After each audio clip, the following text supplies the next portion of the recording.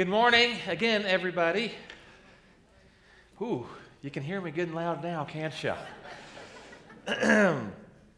Well, he was the man that people in the hallways wanted to avoid. As a matter of fact, when I started working at my first real job out of college, there was a man there that I was warned you wanted to avoid at all costs. And he had no intentions of being liked by anyone. He was a supervisor there. And he not only didn't care if you liked him, but he thought the best sort of state you could keep your employees in was a complete state of anger all the time. And if he could keep you right on the edge of quitting, he thought that was the right place. Now, a coworker of mine, actually he was a mentor, told me about him, and that same mentor, he kept a poster in his office, and it said this. There was a man, this is a Far Side cartoon, you see the torturer coming into the torture chamber, and the two men saying, "Good morning, Mr. Johnson," as nicely as they can, with the caption, "The beatings will continue until morale improves." That was sort of the attitude, it felt like, in that place. To go on from there, he was actually so unliked that people refused to take CPR lessons because they would feel some moral responsibility to help the man if he was dying. Maybe you've worked with someone like this. Maybe you've worked for someone like this. Unfortunately, the issue is not unique to unbelievers. As a matter of fact, there was a call, not only in the Bible, to bear with one another in love, but to forgive each other. And we tend to, we've heard a lot from missionaries this morning. We tend to think of them as, the people we put on the pedestal. They're human beings too. And two men went out to find out what is one of the biggest problems that missionaries face. What do they really need prayer about? Two men, Cedric Johnson and David Penner, they surveyed 55 North American Protestant missions agencies with more than 100 staff members.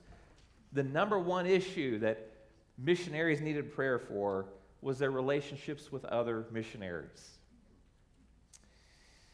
Now again, maybe you know someone like this, a person in your life that, man, they are just really hard.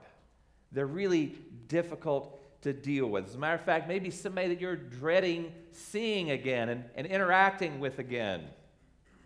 Maybe they've given you insomnia, but you're going to see them again. Maybe it's at school, maybe it's at work, family reunions, maybe church. For you, there's going to be no getting around it. And what I want to talk about this morning was, how do you deal with difficult people? By the way, understanding full well at times we are the difficult people. And the passage I want to look at this morning is from 1 Samuel chapter 18. We'll look at verses 1 through 16 of 1 Samuel chapter 18. And you're going to see a very sharp contrast in this passage between what a good relationship looks like, where you'll see doses of love and humility, and then you'll see a very, very negative relationship, one that's earmarked by envy and fear and anger. If you would, please stand with me for the reading of God's Word. 1 Samuel chapter 18, verses 1 through 16.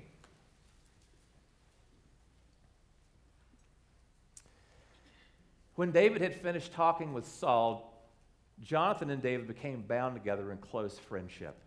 Jonathan loved David as much as he did his own life. Saul retained David on that day and did not allow him to return to his father's house. Jonathan made a covenant with David, for he loved him as much as he did his own life. Jonathan took off the robe he was wearing and gave it to David, along with the rest of his gear, including his sword, his bow, and even his belt. On every mission on which Saul sent him, David achieved success. So Saul appointed him over the men of war. This pleased not only all the army, but also Saul's servants. When the men arrived after David returned from striking down the Philistine, the women from all the cities of Israel came out singing and dancing to meet King Saul. They were happy as they played their tambourines and three-stringed instruments. The women who were playing the music sang, Saul has struck down his thousands, but David his tens of thousands.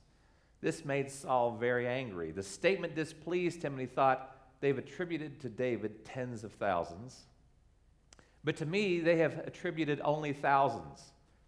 What does he lack except the kingdom? So Saul was keeping an eye on David from that day onward. The next day, an evil spirit from God rushed upon Saul, and he prophesied within his house. Now, David was playing the lyre that day. There was a spear in Saul's hand. And Saul threw this spear, thinking, I'll nail David to the wall. But David escaped from him on 2 different occasions. So Saul feared David because the Lord was with him, but had departed from Saul. Saul removed David from his presence and made him a commanding officer. David led the army out to battle and back. Now David achieved success in all he did, for the Lord was with him. When Saul saw how very successful he was afraid of him. But all Israel and Judah loved David, for he was the one leading them out to battle and back. You may be seated.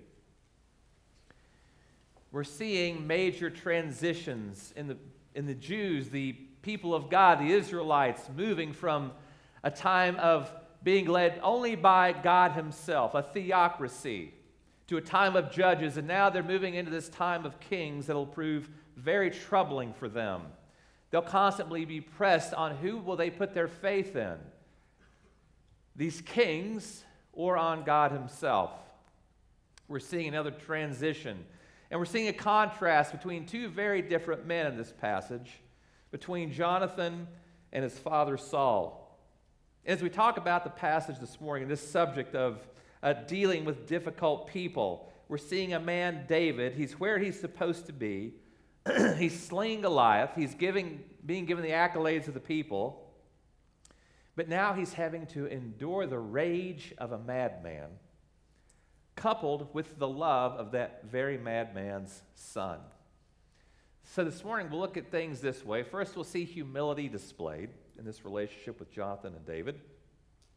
Then we'll see envy displayed in the relationship with Saul and David. And then we'll talk about how do I deal with difficult people. There's some great principles here for us to glean from as we go out and we ourselves deal with challenging people. So first of all, I want to look at this humility that's being displayed, and we'll see the impact that it has. And we see in this relationship that Jonathan has with David. Now, it's easy to glance over the deep meaning of this passage, and you don't want to miss it. See, Jonathan is the son of Saul. He's the prince. You could say he's the heir apparent. But at the same time, he also believes this oracle from Samuel, that David would be the next king. He gets it. And he's not threatened at all by David. It's so unique. If anybody in this story had a reason besides Saul to be really upset with David, it would be Jonathan. But he's not. It says that God had knitted their souls together. That's a way of saying they were in league together. They had common goals together. They were looking out for each other. And we have this hard, fast friendship. And the motivation of Jonathan, again, was love and humility. So much so, we read it there in verses 3 and 4. Then Jonathan made a covenant with David because he loved him as his own soul. And Jonathan stripped himself of the robe that was on him and gave it to David, and his armor, and even his sword, and his bow, and his belt. Now, what's going on there? This is a symbol of handing the kingship over to David. He's acknowledging it. Again, he believes that oracle, that prophecy from Samuel is true, and he's honoring it, and he's handing him the kingship, giving him these items, and he's motivated by this love and this humility that he has. Trusting God 100%. See, these are key ingredients to any good relationship. And it could be a marriage, it could be a friendship. They need strong doses of both of these. Jonathan is submissive in this. He's humble, as opposed to trying to be controlling and manipulating the situation. See, control is what happens when someone is trying to be God in the life of someone else. And it can pop up in any relationship, and oftentimes through control, people are trying to get their own way. They don't trust the other person, and this can happen in relationships so often. I came across a story of a physicist who actually, through his relationships, he began to understand his need for God. He was an atheist, but he describes himself, he says, I'm a scientist, a rational person. I've never seen much need for God. He said, all my life I've felt in charge and in control. I've been extremely successful and made it to the top. If there's a problem at work, I call a meeting or write a note to my secretary, and it's quickly resolved. But he said, nothing seems simple or easy at home. He said, my children don't relate to me easily. They accuse me of trying to control their lives. When I walk into the same room as my son, he said his son would start to stammer. And what hurts is they can't seem to appreciate how much I care and I'm doing all this for them. But he goes on to say, but I tell you, one lesson I've learned, I always said that since I had my children's best interests at heart, they'd be glad for my direction. My children have taught me the hardest lesson of my life, that I'm not in control over what matters to me most. He said, it's funny, but it's now, when I see I'm not God, that I see I need some help. The question of whether there is a God has finally started to matter. The success that Jonathan and David are having starts with a willingness to submit to God and his plans and handing things over to David. So maybe you need to back off of a spouse. Maybe you need to back off of a child and maybe a friend. Because we see this humility that's being displayed in this relationship between Jonathan and David. But then we see this sharp contrast that happens. We see this envy that's displayed. And look at verse 12. It says, Saul was afraid of David because the Lord was with him, but had departed from Saul. Again, we have this spirit. We've talked about this before. The ruach is how you would say it in Hebrew. It's an evil spirit that says God has sent. It could be a demonic kind of a force. It could be a state of mind. It's this place that Saul is in. He's a man in a civil war with himself. He's being tormented. We've got this contrast now between son and father, between Jonathan and Saul. Jonathan's motivated by love and humility. Saul is motivated by fear and envy and anger. He sees the people now elevating David as this superior warrior, that David has killed his 10,000s. Saul's only killed his thousands. And he's feeling threatened by that. He sees his son maybe loving David more. What's he going to do? Well, he's going to try to kill David with a spear. And then Saul, later on, down in verse 25, he'll try to indirectly kill David again. He's about to give David his daughter's hand in marriage. David said, well, I don't have any bride price to give for your daughter's hand. And then Saul came back and in verse 25 said, thus shall you say to David, the king desires no bride price except 100 foreskins of the Philistines, that he may be avenged of the king's enemies. Now Saul thought to make David fall by the hand of the Philistines. Tries to kill him directly, then tries to kill him indirectly. I'm assuming this isn't something the Philistines are just going to give up. So this is the fruit of the fear and the envy, that it will kill any relationship. And if this is an ingredient in any relationship you're in, it's going to be the death of it. I teach a marriage class from time to time. And the very first night we talk about what are the killers in a marriage. And there's 13 of them, but 4 of the top 5, notice the theme here. 1, you fear your partner. You have a fear of the one to whom you're married. Secondly, you feel afraid in the relationship. Maybe you're not exactly sure why you feel afraid, but you feel afraid. Your partner tries to control you, and your partner is hyper jealous. These are relationship killers. And if you recognize them, you need to do something about them. Find out why your partner is afraid. Now, even in this kind of a setting where it just seems so wrong, this is happening to David, he's where he should be, God is still working out his purposes. If you look down at verse 30, then the commanders of the Philistines came out to battle, and as often as they came out, David had more success than all the servants of Saul, so that his name was highly esteemed. So even through all this pain and misery, even though somebody's making attempts on his life, God is still working out his sovereign purposes. God is still using David to cleanse the land of these Philistines, which is what his original command was in the beginning to these Israelites. So what kind of person are you enduring? What kind of relationship, and I hope it's not as bad as this one, are you having to endure?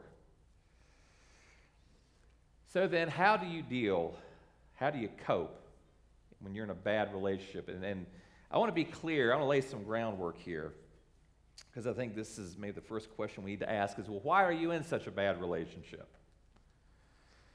I'm certainly not talking about staying in an abusive relationship or one where you're just absorbing abuse all the time. You know, David's going to end up leaving the court. And I hope that if you're enduring any kind of abuse, that you reach out and get some help. You can call the church. We can guide. If it's in a marriage, we will help you get help in an abusive relationship. We'll get the ball rolling anyways, but perhaps you're around someone, at least for now, you just can't get away from this person. And maybe it's at work, family, wherever it may be. So first of all, I want to suggest 4 ways here. First of all, I want to suggest that you need to understand people. You need to understand people, at least human nature. And I think if we set expectations at a biblical place regarding those around us, we're less likely to be disappointed by them. And our expectations of unbelievers should be different than that of believers. As a matter of fact, Paul makes it clear. This is from 1 Corinthians 5, verses 11 and 12. He says, "But now I am writing to you not to associate with anyone who bears the name of brother, if he is guilty of sexual immorality or greed, or is an idolater, reviler, drunkard, or swindler, not even to eat with such a one. For what have I to do with judging outsiders? Is it not those inside the church whom you are to judge?" Now notice what's going on here. Notice what it says. He says, don't associate with them if they are a brother and act this way. See, this has to be qualified. Not to include those who are not of the faith. Why? Because why wouldn't they act this way? Don't judge people outside the faith for acting out who they are.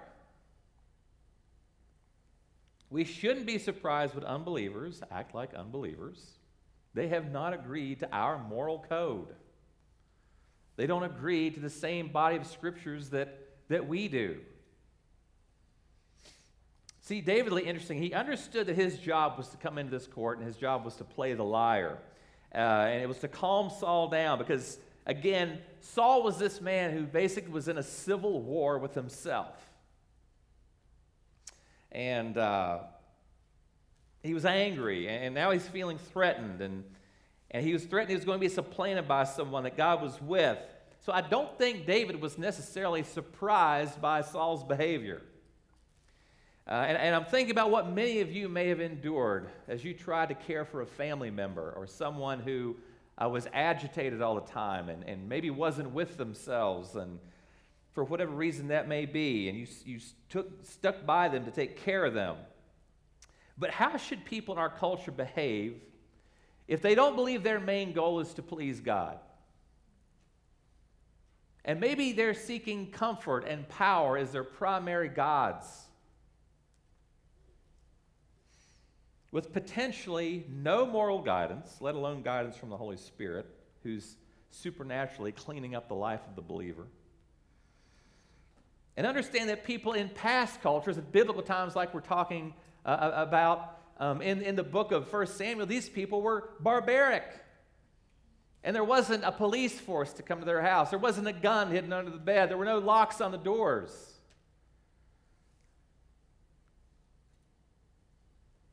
How would you have dealt with it then? So we need to have some understanding of people, just a realistic expectation. Sometimes I think we're very fortunate that society is as civil as it is. And in addition to understanding people, we need to understand ourselves. We need to understand ourselves. David again understood he had a role to play in serving in the king's court. He knew he'd been anointed. He knew that he had an important role. He understood that he didn't have all the answers. He knew the Holy Spirit was upon him, and he went back to shepherding for a time to await further instructions. But we also see later on that this man after God's own heart is going to do some really rotten stuff. Interestingly, some of the very same things we see Saul doing. Because, see, you and I have to keep in mind that one of the most ironic truths about trying to understand ourselves is our actions many times are ununderstandable. I love it that Sam brought up Romans 6, 7, and 8. Fascinating few chapters in the book of Romans when you see Paul having this rhetorical conversation with himself, trying to understand, why do I do the rotten things that I do? As a matter of fact, in Romans 7:15, it says, "For I do not understand my own actions, for I do not do what I want, but I do the very thing I hate." Man, I can relate to that. Understand that for the Christian, we are dealing with this problem of indwelling sin ourselves. We don't come to faith in Christ and we're immediately made perfect in such a way that we no longer have to deal with sin. We absolutely have to deal with sin. We're going to deal with it until God finally takes us home and resurrects our bodies. And we've got this baggage that we bring into our relationships. Chad Cowan, unfortunately, brought a lot of baggage to First Baptist Church that you all are going to have to deal with. I'm sorry. It's just true. But you all brought your baggage too. And we have to bear with each other in love. So we need to understand this about ourselves. Keep that in mind. And then thirdly, practice forgiveness. Practice forgiveness. It's something we're commanded to do in Ephesians 4:32. Before we talk more about what forgiveness is, I do want to mention what it's not. Forgiveness is not when you stay in an abusive situation. And it could be a marriage, friendship, family relationship of any kind. If it's happening at school or in the home, again, you're not loving the abuser by allowing them to continue to do what they're doing. They need confronted, maybe not by you. Maybe you need to tell a parent or trusted friend to help you get out so you don't further endanger yourself. If the abuser is part of the church, then we need to exercise church discipline. You've confronted them either by your screams or maybe your bruises, and then someone else does, and finally the entire church confronts that person. So that's not forgiveness, staying in an abusive situation. But what is forgiveness? It's when you don't hold the offense against someone. It's freedom from having to hold grudges and give people silent treatments or seek revenge. It means not having to give your spouse the cold shoulder. And see, God said vengeance was his. And remember back in Romans 7, you and I do things we don't want to do, even when we don't realize it. And there was an article that actually appeared in the Gospel Coalition talking about the activeness of forgiveness. It's about an attitude of forgiveness. In the article it said this, that forgiving is active. To forgive is to decide not to hold something against another, regardless of what he or she has done to you. It is effectively an act dying to self. Don't be surprised when it hurts. In a relational conflict, it is often the most real way to demonstrate love. It's also attractive to both believers and unbelievers. To die to self, we need a motivation more steadfast than our good intentions or fickle feelings. Just as Jesus' walk to the cross was intentional, grace-filled, and motivated by obedience to God's will, so too should our efforts to forgive be intentional.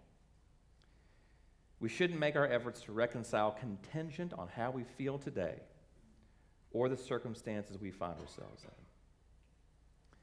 So it's an active choice that we make that we're going to not treat this person as though they've done some harm to us.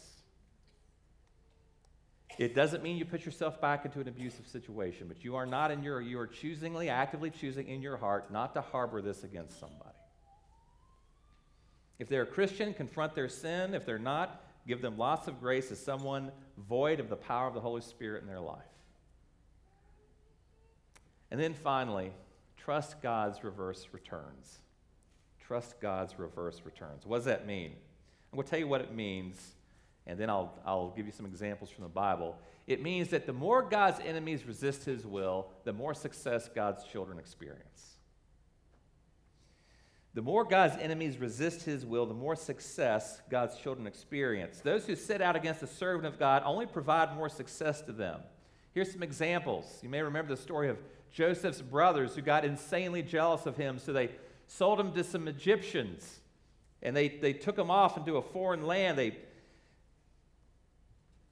Joseph went through all kinds of horrible things while he was in Egypt, but at the same time, it says in Genesis 50:20, he finally said this to his brothers, "As for you, you meant to harm me, but God intended it for a good purpose, so he could preserve the lives of many people, as you can see this day."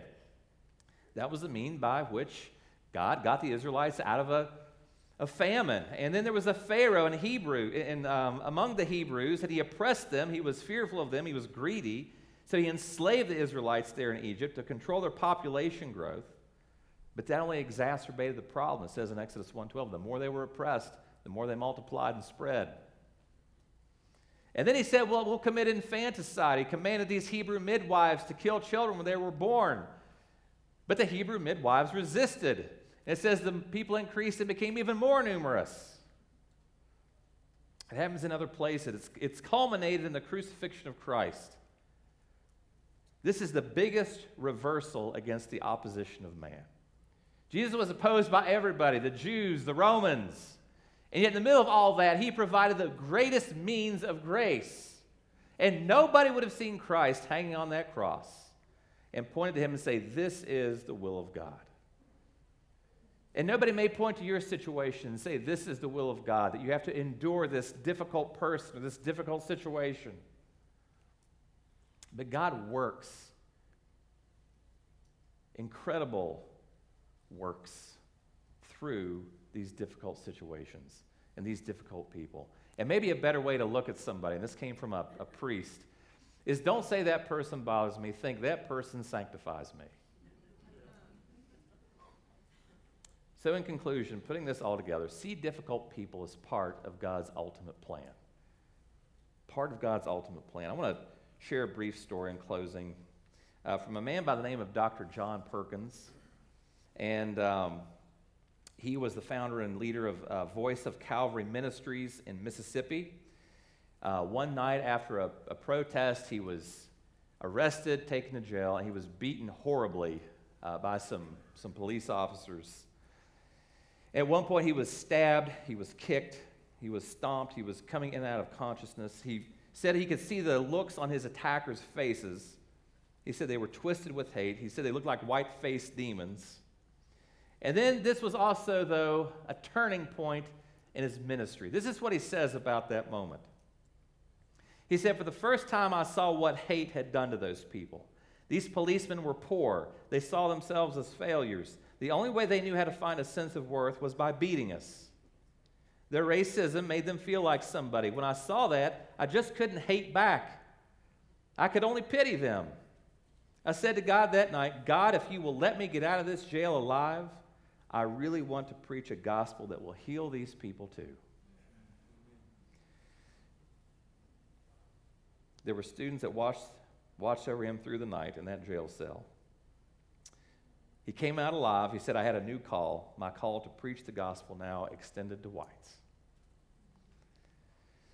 See, we're called not to vengeance, but to overcome and transform our oppressors. whether that be a government, whether that be co-workers, whatever that may be. And even though Saul set his course and wouldn't allow himself to be deterred, David was faithful to what God placed before him. God was with David. And as Christians, we bear testimony to God's grace as we live out his purposes, enduring what he calls us to endure. Let's pray together. Almighty God, you have called us to great purposes. And God, some of us here I know are suffering in what feels like an unbearable situation with an unbearable person. And Lord, I pray that we would not forget what you went through to buy our salvation. Lord, help us to remember our own faults. Help us to set the right expectations with other people. Give us the strength to forgive, and let us not forget that you're working your eternal purposes and successes for your children through the pain we're going through right now. It's in the name of Jesus we pray. Amen. If you're in need of prayer this morning, please don't hesitate to come up and pray with myself or one of the other elders. Otherwise, have a wonderful day and you're dismissed.